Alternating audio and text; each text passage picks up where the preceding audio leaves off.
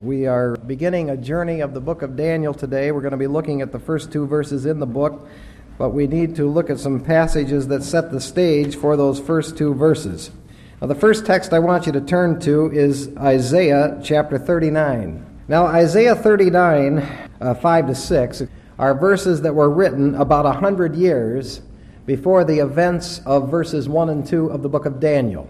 Now we're reading from Isaiah 39, beginning at verse 5. Then Isaiah said to Hezekiah, "Hear the word of the Lord of hosts. Behold, the days are coming when all that is in your house and all that your fathers have laid up in store to this day shall be carried to Babylon. Nothing shall be left, says the Lord." Now that prediction was made by the prophet Isaiah about 100 years before Daniel begins. I want you to go right in your Bibles over to the prophet Habakkuk. And that's on past Daniel to Habakkuk. In chapter 1, we now turn the clock ahead about 98 years to 2 years before the events of Daniel. So in Habakkuk chapter 1, we're reading a prediction by the prophet Habakkuk, which is given 2 years before verses 1 and 2 of the book of Daniel. And here's what we read in Habakkuk 1, verse 5. "Look among the nations, observe, be astonished, wonder, because I'm doing something in your days you would not believe if you were told. For behold, I'm raising up the Chaldeans, that fierce and impetuous people who march throughout the earth, to seize dwelling places which are not theirs." So now this prediction is made about 2 years before the events of Daniel. Now I want us to go back to 2 Chronicles, if you would, please, in chapter 35, because this begins to set the stage for the events that lead to Daniel 1 and 2. In 2 Chronicles chapter 35 and verse 20, here's what we read. 2 Chronicles 35, verse 20. "After all this, when Josiah had set the temple in order, Necho, king of Egypt, came up to make war at Carchemish on the Euphrates, and Josiah went out to engage him." Now notice verse 23, "The archers shot King Josiah, and the king said to his servants, 'Take me away, for I am badly wounded.'" Josiah was a godly king in Judah's history, in fact, the last godly king in Judah's history, and he was killed by this Egyptian king Necho in this battle, which brings us to 2 Chronicles chapter 36, verse 1. "Then the people of the land took Jehoahaz, the son of Josiah, and made him king in place of his father in Jerusalem. Jehoahaz was 23 years old when he became king, and he reigned 3 months in Jerusalem. Then the king of Egypt," that would be Necho, "deposed him at Jerusalem and imposed on the land a fine and 100 talents of silver and 1 talent of gold. The king of Egypt made Eliakim, his brother, king over Judah and Jerusalem, and changed his name to Jehoiakim. But Necho took Jehoahaz, his brother, and brought him to Egypt." Now, Jehoahaz was made king, but he was replaced by Necho with Eliakim, whose name he changed to Jehoiakim. Now, Nebuchadnezzar is going to begin his attack, and we're going to see it here in 2 Chronicles as we continue to read. And Nebuchadnezzar had 3 waves of attack that came up against Jerusalem. The one we're going to look at today was his first wave of attack, but all 3 waves of attack show up in the reading of 2 Chronicles. So if you read 2 Chronicles with me, chapter 36, verse 5. "Jehoiakim was 25 years old when he became king, and he reigned 11 years in Jerusalem, and he did evil in the sight of the Lord his God. Nebuchadnezzar, king of Babylon, came up against him and bound him with bronze and chains to take him to Babylon.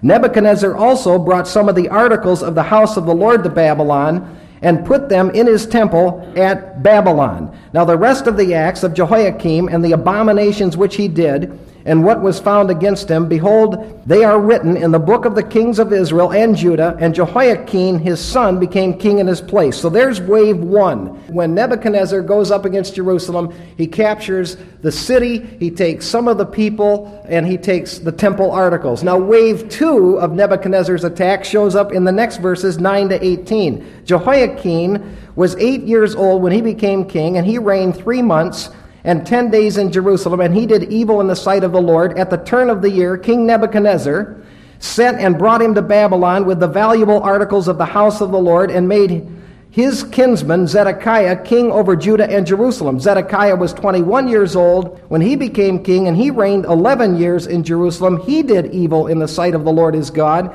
He did not humble himself before Jeremiah the prophet, who spoke for the Lord. He also rebelled against King Nebuchadnezzar, who had made him swear allegiance by God, but he stiffened his neck and hardened his heart against turning to the Lord God of Israel. Furthermore, all the officials of the priest and the people were very unfaithful, following all the abominations of the nations, and they defiled the house of the Lord, which he had sanctified in Jerusalem. The Lord, the God of their fathers, sent word to them again and again by messengers, because he had compassion on his people and on his dwelling place, but they continually mocked the messengers of God, despised his words, and scoffed at his prophets, until the wrath of the Lord arose against his people, until there was no remedy. Therefore he brought up against them the king of the Chaldeans, who slew their young men with the sword in the house of their sanctuary. He had no compassion on young man or virgin, old man or infirm. He gave them all into his hand, all the articles of the house of God, great and small, and the treasures of the house of the Lord, and the treasures of the king and of his officers. He brought them all to Babylon. That's wave 2. That's deportation wave number 2. Now, the final attack that Nebuchadnezzar leveled against Jerusalem is in the next verses 19 to 20. Then they burned the house of God and broke down the wall of Jerusalem and burned all its fortified buildings with fire and destroyed all its valuable articles. Those who had escaped from the sword he carried away to Babylon, and they were servants to him and to his sons until the rule of the kingdom of Persia. Now, this is the background of Daniel chapter 1, so I'd like you to go there. You have Daniel chapter 1, and you have God allowing these things to take place to set the stage for this remarkable story in Daniel. In Daniel 1, we read beginning at verse 1, "In the 3rd year of the reign of Jehoiakim, king of Judah, Nebuchadnezzar, king of Babylon, came to Jerusalem and besieged it." As we said, this is his first attack against Jerusalem. Verse 2, "The Lord gave Jehoiakim, king of Judah, into his hand, along with some of the vessels," now notice some, not all, "some of the vessels of the house of God, and he brought them to the land of Shinar, to the house of his God, and he brought the vessels into the treasury of his God." Before we look at this text, let's bow and look to the Lord in prayer. Father, thank you for the word of God and for those who are here to partake of it today. We pray your blessing on this hour and your blessing on your word. In Jesus' name, amen. The war in which we lost the most casualties was World War II. In World War I, the United States lost 50,000 American lives, 50,585. In Vietnam, we lost 58,000 American lives, but in World War II, we lost 292,000 killed in battle against Adolf Hitler. But a battle that ultimately changed the course of World War II was not one that we were involved in. It was a battle between Germany and Russia, and it ultimately changed the course of world history. Adolf Hitler, at that point, had conquered Poland, Austria, and France. It was 1942. He'd made an alliance with Russia. He decided to break that alliance and move against Russia to take over the world. And this thing hit head-on at Stalingrad. And it was at that point where Germany was turned back. That would become a major key to Hitler being destroyed in 1949. It has been said that had Hitler won at Stalingrad, he would have won the world. One must ask, who determined that he would lose there? The numbers of losses were incredible. The Soviet Union lost 750,000 men. Germany lost 850,000 men. Who determined that Hitler would be stopped right there then? Which would change the course of world history. When you read Daniel, you conclude it was God that was behind the scenes in all of that. He was bringing allied nations together to fight against him, but it was God who was actually working, and this became a major turning point in Hitler's mind, to the point that he went under depression, to the point that ultimately he killed himself. If ever you want to see God at work in these kinds of activities in living color, it's in the book of Daniel. God is controlling national and international warfare right down to individuals that he uses to get involved in the warfare and even defeat his own people. Now, to understand the setting for the book of Daniel, we must turn back the clock about 150 years before Daniel. Israel had been divided into a northern kingdom called Israel and a southern kingdom called Judah. They were divided because of sin. That started back in King David's day, but the split occurred in Solomon's day. Jeroboam, who was Solomon's son, became king of the northern 10 tribes known as Israel. Rehoboam, Solomon's other son, became king of the southern tribes, Judah and Benjamin, known as Judah. Both groups decided not to pursue the ways of God. Both groups turned to sin, so God raised up prophets to warn them of pending judgment. 19 kings ruled over Judah for the next 345 years until it was finally taken captive in 586 BC. Of those 19 kings, only 8 of them were good, 11 of them were evil. And at the time of Daniel, Jehoiakim, the 17th king, was in power, and he was evil, and God finally said, "I've had enough." So about 117 years before the events of Daniel begin, God allowed the northern division kingdom, known as Israel, to be taken captive by the Assyrians. Judah saw that happen. Judah watched that happen to her northern brother, but she still didn't learn from that. She did not repent, so God warned Judah. He raised up prophets like Isaiah, who predicted that if she didn't turn from her sin, God would allow Judah to be taken captive by the Babylonians, and still she would not repent. So just a couple of years before he actually had it happen, he raised up another prophet, Habakkuk. And Habakkuk predicted the same thing. If you don't turn from your sin, God will raise up a Chaldean people who will come against you. They'll be vicious, they'll attack you, and still there was no repentance. So, in 605 BC, God did just what he said he was going to do. He permitted Judah to be taken captive along with Daniel and his 3 friends. There's something that God's people need to realize regardless of the dispensation that we live in, and that is, just because God's judgment does not come immediately does not mean it will not come eventually and precisely just as predicted by Almighty God. No one gets away with rebellion forever. You can be certain of this. Daniel says there comes a point in time where God steps in. One may sneak around and pursue sin for a while as God's child, but God will eventually expose it. God will eventually deal with it. Be sure your sin will find you out. That's why the admonition to the believer who falls into sin is turn from it, confess it, and experience the mercy of God. Because God is not an idle spectator in this. Now, the historical events surrounding the book of Daniel come at a very tough time in Israel's history. She is experiencing severe punishment from the hand of God. Israel had been. Now, Judah is going to experience the same thing. In fact, we could say the entire promised land was under siege. God predicted this would happen. He said that because of sin, if you don't repent, I'm going to raise up nations who are going to come against you. He predicted that he would allow that to happen to Israel, and he did. And now the same thing was happening to Judah. And again, the important principle to glean from this background is that God expects his people to do that which avoids judgment. When you watch the rebellion of others brought under judgment, God expects his people to make decisions that will avoid judgment. Judah had every opportunity to learn from watching what happened to Israel, but she didn't learn. So God said, fine, I'll let the same negative things happen to you that happened to her. I have a pastor friend who was involved in going to Russia shortly after that country got opened up to the gospel. He and some members of his church went over there with the goal of planting a church. He said that when he went to Russia, it was depressing. The whole scene over there was depressing because people would line up for blocks just to get some bread. Now, he said, I thought to myself, here's a world that's tried to take God out of its belief system. It, for many years, tried to become an atheistic and was an atheistic country that said there is no God and taught the people that. He said, when you see the results of what happens to a country that says there is no God, and then you go there and see those poor people who are trying to find a loaf of bread, he said, it certainly should say to us that we don't want to get on a path as a nation that says there is no God, because you don't end up happily ever after if you do that.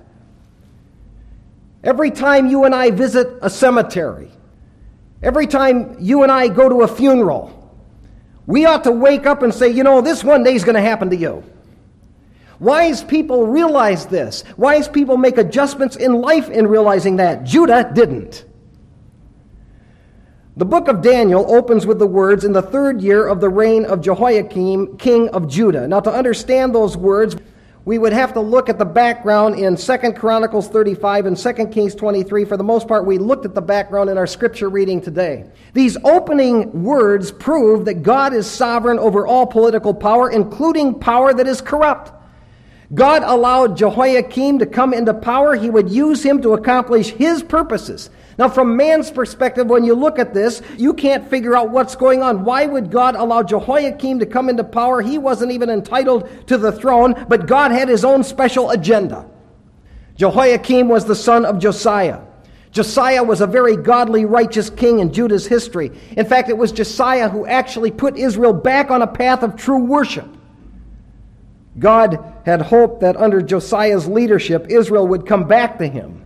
Josiah was a breath of fresh air in the kings of Judah. He was a godly breath of fresh air. Harry Baltimore said Josiah undertook the work of reformation, but he was not able to stop the vile stream of unrighteousness. And so, because he was a righteous king, he was killed. He was killed by Necho, who was the Pharaoh king of Egypt. And in the aftermath of Josiah's death, his other son, Jehoahaz, was appointed king, but he lasted only about a quarter of a year because Necho came in, removed Jehoahaz from being king, replaced him with his brother Eliakim, whose name he changed to Jehoiakim. That's the Jehoiakim we meet in Daniel 1:1.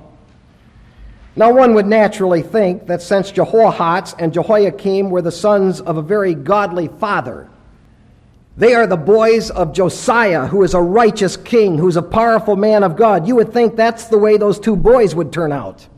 You would think that both Jehoahaz and Jehoiakim would be godly people who would want to serve the Lord like their dad. Unfortunately, that's not the case. Both boys turned out to be evil. They were rotten apples who grew out of a beautiful fruit-producing tree. They had the privilege of living through a great, rare, godly revival. They saw their father put Judah back on a course of blessing, but it didn't faze them. Both Jehoahaz and Jehoiakim were evil kings. In fact, one writer said they excelled in wickedness. See, you can't always blame the parents for how godless or rotten the children are. Here's a perfect case in point. Just because somebody's raised in a godly home does not mean they're always going to turn out to promote what is godly. Alice Cooper, who was satanic on stage as a rock and roll artist, was raised by a pastor who loved the Lord. That was his father. Martin Luther, the great reformer of the 1500s, had 3 boys and 3 girls born to him. This was a man who revived the world to spiritual things. He had a son that was godless. You can't blame Martin Luther or his wife Katie because they taught those children what was right. And you can't blame Josiah for the way his boys turned out. But as a result of their evil, God said, I'm going to remove Judah from my sight. I'm going to cast off Jerusalem. I'm going to cast off the temple. In fact, not one time in the book of Daniel does God call Israel his people, nor does he use the covenantal name Jehovah, capital L, capital O-R-D, for his people. Israel was totally corrupt. This was a terrible corruption that prompted God to permit Nebuchadnezzar, a heathen Babylonian king, to take over Jerusalem and besiege it. It was this evil that leads us to Daniel 1:1-2. God is never an idle spectator when it comes to his people's evil. And what you had here, ladies and gentlemen, were milquetoast evil leaders who would not stand for truth and righteousness. They would not stand for the Word of God, and they led God's people right straight into judgment. God remained silent for a long time. He was not an idle spectator. He was keeping a record. And it was now time for judgment. And when the book of Daniel opens, they've got it. And there is a principle to see. And it is this: when evil is not eliminated by God's leaders, God will eventually allow his people to be punished and taken captive by godless people, godless powers, and godless things. God is sovereignly allowing every bit of this to happen to his own people because they would not turn from their evil ways.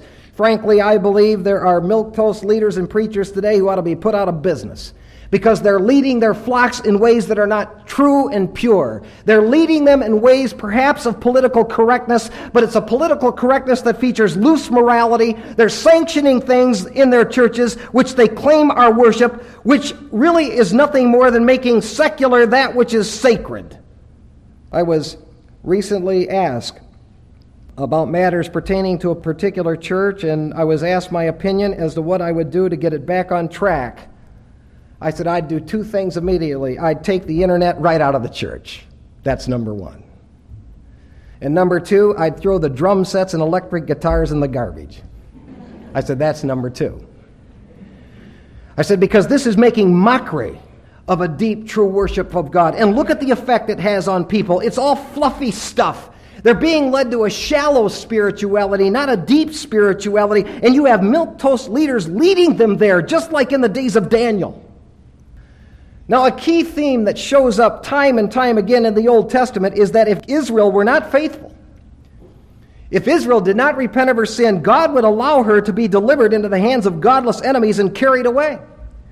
He predicted that time and time again. This wasn't new information to Israel. Moses predicted that in Leviticus and Deuteronomy. Jeremiah predicted that many times in the book of Jeremiah. Micah predicted the same thing. There are just a few of the prophets who said, Israel, if you don't turn from your sin, God's going to let you be taken captive. God's word needed to be taken seriously and literally because God will do what he promises, both the positive and negative. So about 1 year before the events of Daniel 1:1-2, the prophet Jeremiah made a remarkable prediction, and here it is. Therefore, thus says the Lord concerning Jehoiakim, king of Judah, I shall also punish him and his descendants and his servants for their iniquity, and I shall bring on them and the inhabitants of Jerusalem and the men of Judah all the calamity that I've declared to them, but they did not listen. Jeremiah marched right into Jehoiakim a year before the events of Daniel 1:1-2, and he told him that. Jeremiah wrote the inspired prophecy, and still Jehoiakim did not repent. In fact, when this was read to him, he cut the scriptures up with a knife and burned them in the fire. Jeremiah 36 tells us. So 1 year later, what God is predicting was literally coming true. Now this is something, ladies and gentlemen, that we need to learn about God. God's judgment for not dealing with evil typically does not come instantly, but it always comes eventually. I just yesterday completed reading an interesting book. It's called Eye to Eye. It's written by Bill Koenig. He traces negative things that happen to the United States when we do something against Israel. It's an interesting book. He documents over 29 events that hit the United States negatively when we spoke out against Israel. He said that God gives ample opportunity, but when the United States turns against Israel, there's always negative repercussions. I disagree with one point. I don't typically see the judgment of God as being an immediate, instant cause-effect action. That's not how God typically works. What God does do is he gives a warning. He says, I'm warning you. You turn from this, and you'll get my blessing. And then after he allows some time to go by, typically if the warning is not heeded, then if no amendment is made, he brings about the destruction. And that is exactly what he's doing here. As Dr. A.T. Robertson said, judgment may be slow, but it's always sure. Just because one scoffs at God's predictions doesn't mean they will not be literally fulfilled, because God will always have the last word. God will always punish those who try to cut up or disregard his word. That is the story of Daniel. Now, from verses 1 and 2, there are three facts I want you to see. Number one, we learn when these events occurred. In the 3rd year of the reign of Jehoiakim, king of Judah. The book of Daniel opens with the events occurring in the 3rd year of the reign of Jehoiakim. Jehoiakim was 25 years old when it happens. He is the 17th king of Judah. I've listed all the kings of Judah for you in your notes. The only one I've left out is Athaliah, who was the mother of Ahaziah, because I didn't really equate her as a king, although she reigned. If you view her as a king, he'd be the 18th king. I view him as the 17th king. Now, he was a vicious, godless, irreligious man who promoted abominable idolatry. As we said, he so hated God's word that when the word of God was read to him, when it pierced his heart, he cut up the scriptures and burned them. And this is an important thing to see about this man. This is an important thing for anybody to see. Put yourself on a path of judgment. All you have to do is start butchering the Bible. Don't take it literally. Just cut it to shreds. Pick out bits and pieces of Scripture that you want to believe, and then just disregard the other, and you're right on a path of judgment. Just recently, on a major news program, it featured a discussion about the resurrection of Jesus Christ, whether or not they thought that it was a literal resurrection. And when the Bible was brought into play, some were referring to it almost like it was a book of fairy tales. I just recently read of a president of a seminary who told Congress the Bible is not inspired by God. I had a Jewish believer who called me this week who said there is a theology that's called replacement theology that is going around through churches that are saying that God's word is not literal about Israel, it's just metaphorical language, butchering the Bible. And whenever someone begins to butcher the word of God, you can be certain they're on a path of judgment, just like Jehoiakim. Now, he was appointed to be king in 609 BC by a godless Egyptian pharaoh. He didn't even have the right to the office. It was Necho who went in there and appointed him to be king. And this was the first of the three major deportations. But there are a couple of observations I want to make about this appointment of Jehoiakim. First of all, just because he is in power does not mean that he had a legitimate right to the power. The whole political system here was corrupt. But even in that, God was still sovereign. I know of a case in which there was someone promoted to a high level of management because he knew the CEO of the company, not because he was qualified, not because he knew the job, and not because he could relate well to people, simply because he knew the CEO of the company. He couldn't actually do the job well, and it caused all kinds of problems. He was in power. He had been given power. He didn't know how to use power. But the whole thing was wrong. The whole way he got the power was wrong. But yet, God was still sovereign even in that. The second observation is, just because evil is not instantly punished doesn't mean it will not be eventually punished. Jehoiakim got away with evil for 3 years. He must have been on a real ego high when Necho appointed him to be king. He must have thought, man, this is great. But things came crashing down on him. So we certainly learn that just because one's in power doesn't automatically mean they have a right to it. Now that brings us to the second fact. We learn who God used to punish Israel. Verse 1, Nebuchadnezzar, king of Babylon, came to Jerusalem and besieged it. Now the man that God used to bring his punishment to Israel was Nebuchadnezzar, the Babylonian king who would dominate Israel for 43 years. He was a brilliant military strategist, builder, and politician, but don't ever forget this point. Nebuchadnezzar got his position because he was an instrument that God was using to punish his people. That's the only reason he's raised up to this power. That's why he got his position. Nebuchadnezzar's success as a person, as a leader, even as a dictator, was due to the sovereign hand of God. Several times in Scripture, when you read a phrase that pertains to Nebuchadnezzar, he's referred to as the servant of the Lord. This does not mean that Nebuchadnezzar wished to willingly serve the Lord in a way that was faithful to God and His Word. When this is referred to pertaining to Nebuchadnezzar, it means that God used him for His purposes. God can make someone rise to power. He can make someone succeed until he's accomplished his purposes, and then God can and will pull the plug on his very existence. And I'm convinced that is exactly what he did with Stalin of Russia. He raised Stalin up. Stalin was a ruthless dictator. Read the history of the evil that he did to his own people in Russia. He was ruthless. And yet, God used Stalin to turn against Hitler, which turned Hitler away and ultimately caused Hitler to commit suicide along with the allies that got involved in World War II. God raised Stalin up for that purpose, to stand against Adolf Hitler, I'm convinced. And so Hitler kills himself in 1945, and in 1953, Stalin has a brain hemorrhage and drops dead. Now, who determines that? When you're reading the history of both these guys, Hitler and Stalin, it's reading a morbid history of crazed power. Who's behind the scenes? I'll raise this dictator up, let him live here, he'll drop dead. Here's one, he's going to kill himself. You see, you have the sovereign hand of God at work here. God can work, and then he pulls the plug when he wants to. Nebuchadnezzar came to Jerusalem, the text says, and he besieged it. The Hebrew word besiege is one that means he bound the city, he secured it, he confined it with his military. God allowed this foreign Gentile power to take over his most sacred spot on earth, the city of Jerusalem. He allowed them to take over his people, Judah, and he allowed them to conquer his temple. And God made no apologies for this. He's sanctioning fully this overthrow.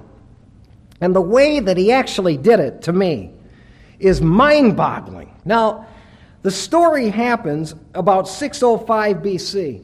Early in the year of 605 BC, Nebuchadnezzar is leading his Babylonian army to conquer the Mediterranean world, and he is going up against the Egyptians. Jerusalem wasn't even in the picture of this. He's going up against the Egyptians. And there was a world-changing battle fought at Carchemish on the Euphrates. We read about that this morning. Nebuchadnezzar, by sovereign decree of God, put Egypt on the run. Egypt starts running to the south, going back to northern Africa. When she starts retreating to the south, Nebuchadnezzar and his Babylonian army start chasing her, and they end up right in Jerusalem. Now, do you think that's coincidental? He's chasing the Egyptians down through the promised land, and he ends up right at Jerusalem. And Nebuchadnezzar became the leader of Jerusalem, said, let's take this city, which he did. So here's what God did. He used two other national powers to bring Nebuchadnezzar to the very city that he wanted him to conquer. Now, from an onlooker's perspective, these historical events may seem to be insignificant. But that war between the Egyptians and the Babylonians was critical, because that war was all about bringing punishment to Israel, bringing Nebuchadnezzar right down to the city of Jerusalem, right into Jerusalem's temple. God was directing all of the warfare. God was the one controlling the world, including the war that was in the world. Kind of like that Moses scenario. He's been raised an Egyptian, and he happens to take a walk, and he sees an Egyptian beating up a Jew, and he gets in the fight. And then he goes on the run because God's sovereign hand was in that. He was going to use Moses in a great way. David Livingstone was found dead, kneeling in prayer beside his bed in Africa on the morning of May 1, 1873. David Livingstone had been a missionary to Africa, the likes of which she had never seen before. Not only was he a missionary, but he was an explorer, he was a hunter, and he was a doctor.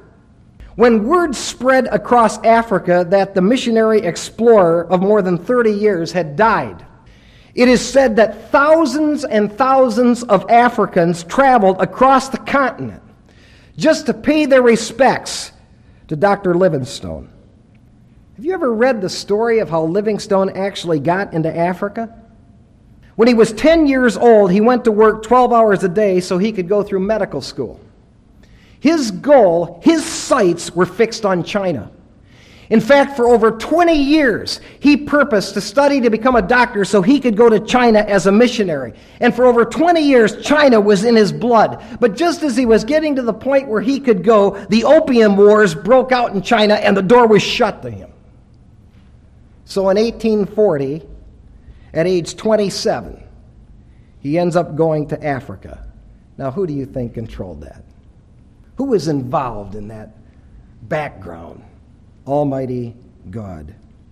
You may find yourself right now in the middle of a mess, and you may not understand what's going on in your world. You may be surrounded by power and chaos, and you can't figure out what in the world is going on here. You stay faithful to God, because you can know God is sovereignly at work in your world.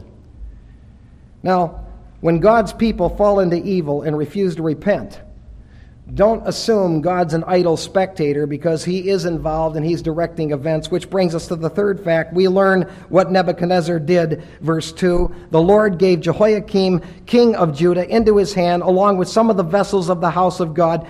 Now I want you to notice the noun used for God is Lord, capital L, small case O-R-D. In the English Bible, that's Adonai. And that particular noun for Lord, Adonai, is one that refers to God, who's the supreme ruler, supreme master. So just by virtue of the fact that we read the Lord gave Jehoiakim, king of Judah, into his hand, God's taking full responsibility for all of this. He's taking full responsibility for Nebuchadnezzar's success. He let his people be conquered by this Babylonian heathen. This would, first of all, punish the people. Then it would purify the people, get them ready to repent. And ultimately, it would give the Sabbath rest to the land Israel had rebelled and never given to the land. Now, there are two main actions that Nebuchadnezzar took against Israel that show up in verse 2. Number one, he took Jehoiakim prisoner. That's what he says in verse 2. Chronicles tells us that Nebuchadnezzar bound Jehoiakim with bronze chains and took him to Babylon. And again, the Lord gave Jehoiakim into his hand. That's what Daniel said. As one theologian observed, Jehoiakim became Nebuchadnezzar's puppet king by sovereign decree of God.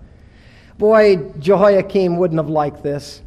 kings of Judah were proud. They liked to think of themselves as having total power, especially a guy like Jehoiakim. It must have been a shock when God demonstrated that he was in sovereign control and he ordained that he would be taken away in chains.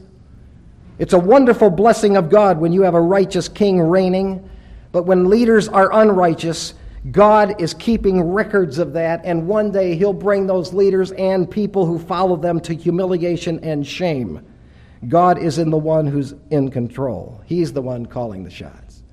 The second action is he took the temple articles. Verse 2 tells us, and he took some of the vessels of the house of God and brought them to the land of Shinar. Many of these temple articles were specially made back in the days of Solomon. These were sacred things that Solomon had constructed for temple worship. These were things that were dedicated to the Lord. That's what disobedience always does. It makes a mess out of sacred things. And I want you to notice where Nebuchadnezzar took these prisoners and temple articles, to the land of Shinar. That's Babylonia, modern-day Iraq. This specific geographical part of the world has had a history of making mockery of the true things of God. This part of the world is known for making a mockery of sacred things true to the Word of God. And that is why Jeremiah 50 and 51 and Revelation 17 and 18 predicts that one day God is going to level that part of the world, never to be inhabited again. He's going to level this part of the world for the mockery they've made out of His items and His sacred things. And I want you to carefully notice the temple is not called House of Jehovah. It's called the House of God. Israel's special name for the temple is Jehovah's house, House of Jehovah, capital L, capital O, capital RD in the English Bibles. It's not uncommon to refer to the temple of God as the house of God, but most Jewish prophets called this the house of Jehovah. Isaiah referred to it as Jehovah's house. So did Jeremiah. Ezekiel often referred to the temple as Jehovah's house. So does Hosea call it Jehovah's house. Joel calls it Jehovah's house. Micah calls it Jehovah's house. Haggai calls it Jehovah's house. And Zechariah does. But Daniel never calls the temple Jehovah's house. Why? Because Israel had deteriorated and progressed in evil. This place that was once sacred, this place where once Jehovah was worshipped, which once contained the glory of God, was now in the hands of a foreign king who worshipped a false god. And just because something was once very sacred does not mean it will stay that way forever. Frankly, ladies and gentlemen, I'm appalled by some of the things that I'm seeing that are taking place in churches. Worship services are becoming more like nightclub acts, and the glory of God is departed.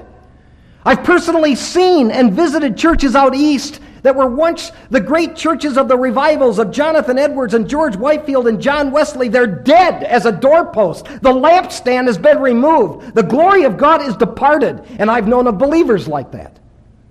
That you looked at them and said, what happened to you?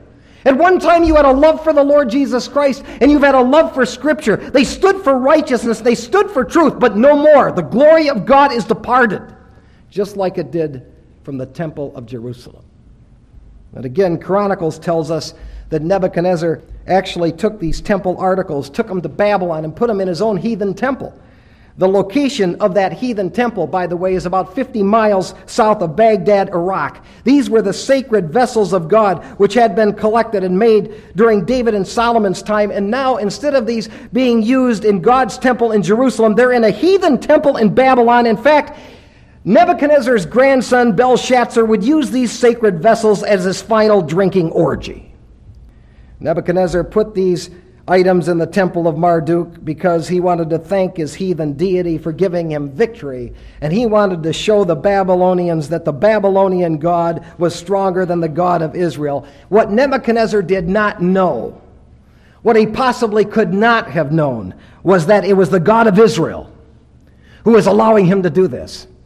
It was the God of Israel who had ordained and permitted him to accomplish this. Godless heathen powers are still powers controlled by God and still subject to the sovereignty of God. It doesn't matter if they're corrupt, idolatrous, or immoral. Any political leader, from George Washington to George Bush, has been sovereignly put there by Almighty God. We may not agree with their political agenda, but I can tell you this: God is at work through all leadership.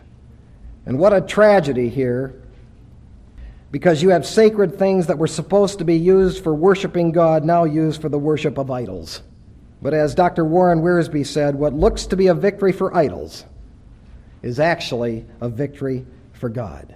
And the truth is, later on, as you'll see as we go through this book, God will display His sovereignty in a great way in the aftermath of all of this. Now, I don't know what's going on in your own personal life right now. I don't need to know that. I don't know what's going on in your personal world. You may be in a situation right now where things are great, and the people that surround you are good people, and they honor the Lord, and they're honoring you. Praise God for that if that's going on in your world. Or you may be in a situation right now that's absolutely bizarre. Things are going on and caving in on you and collapsing, and you don't get it. Remember this, as A.T. Pearson said, history is His story. God's in control of it, all of it, every bit of it, the good and the bad. God controls it all.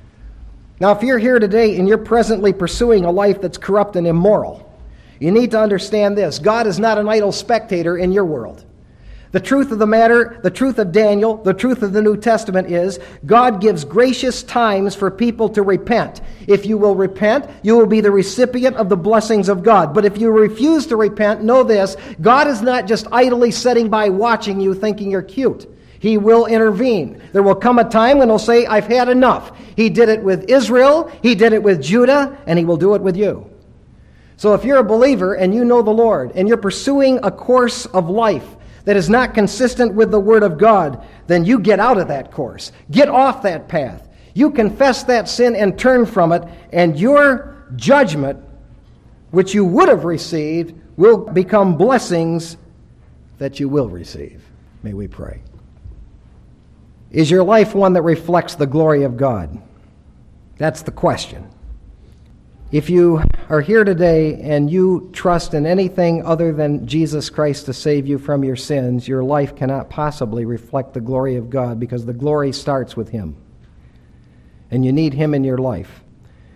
If you've never trusted the Lord, right now, where you sit, you just pray something like this. God, I know I'm a sinner. I admit it. I thank You that Jesus died for me, and right now I place all of my faith in Him to save me. Our Father, we thank You so much for this remarkable book of Daniel. It's our desire to properly understand it and apply it. And for any proper understanding and application that has occurred this hour, we thank You because that's You doing it. In Jesus' name, amen.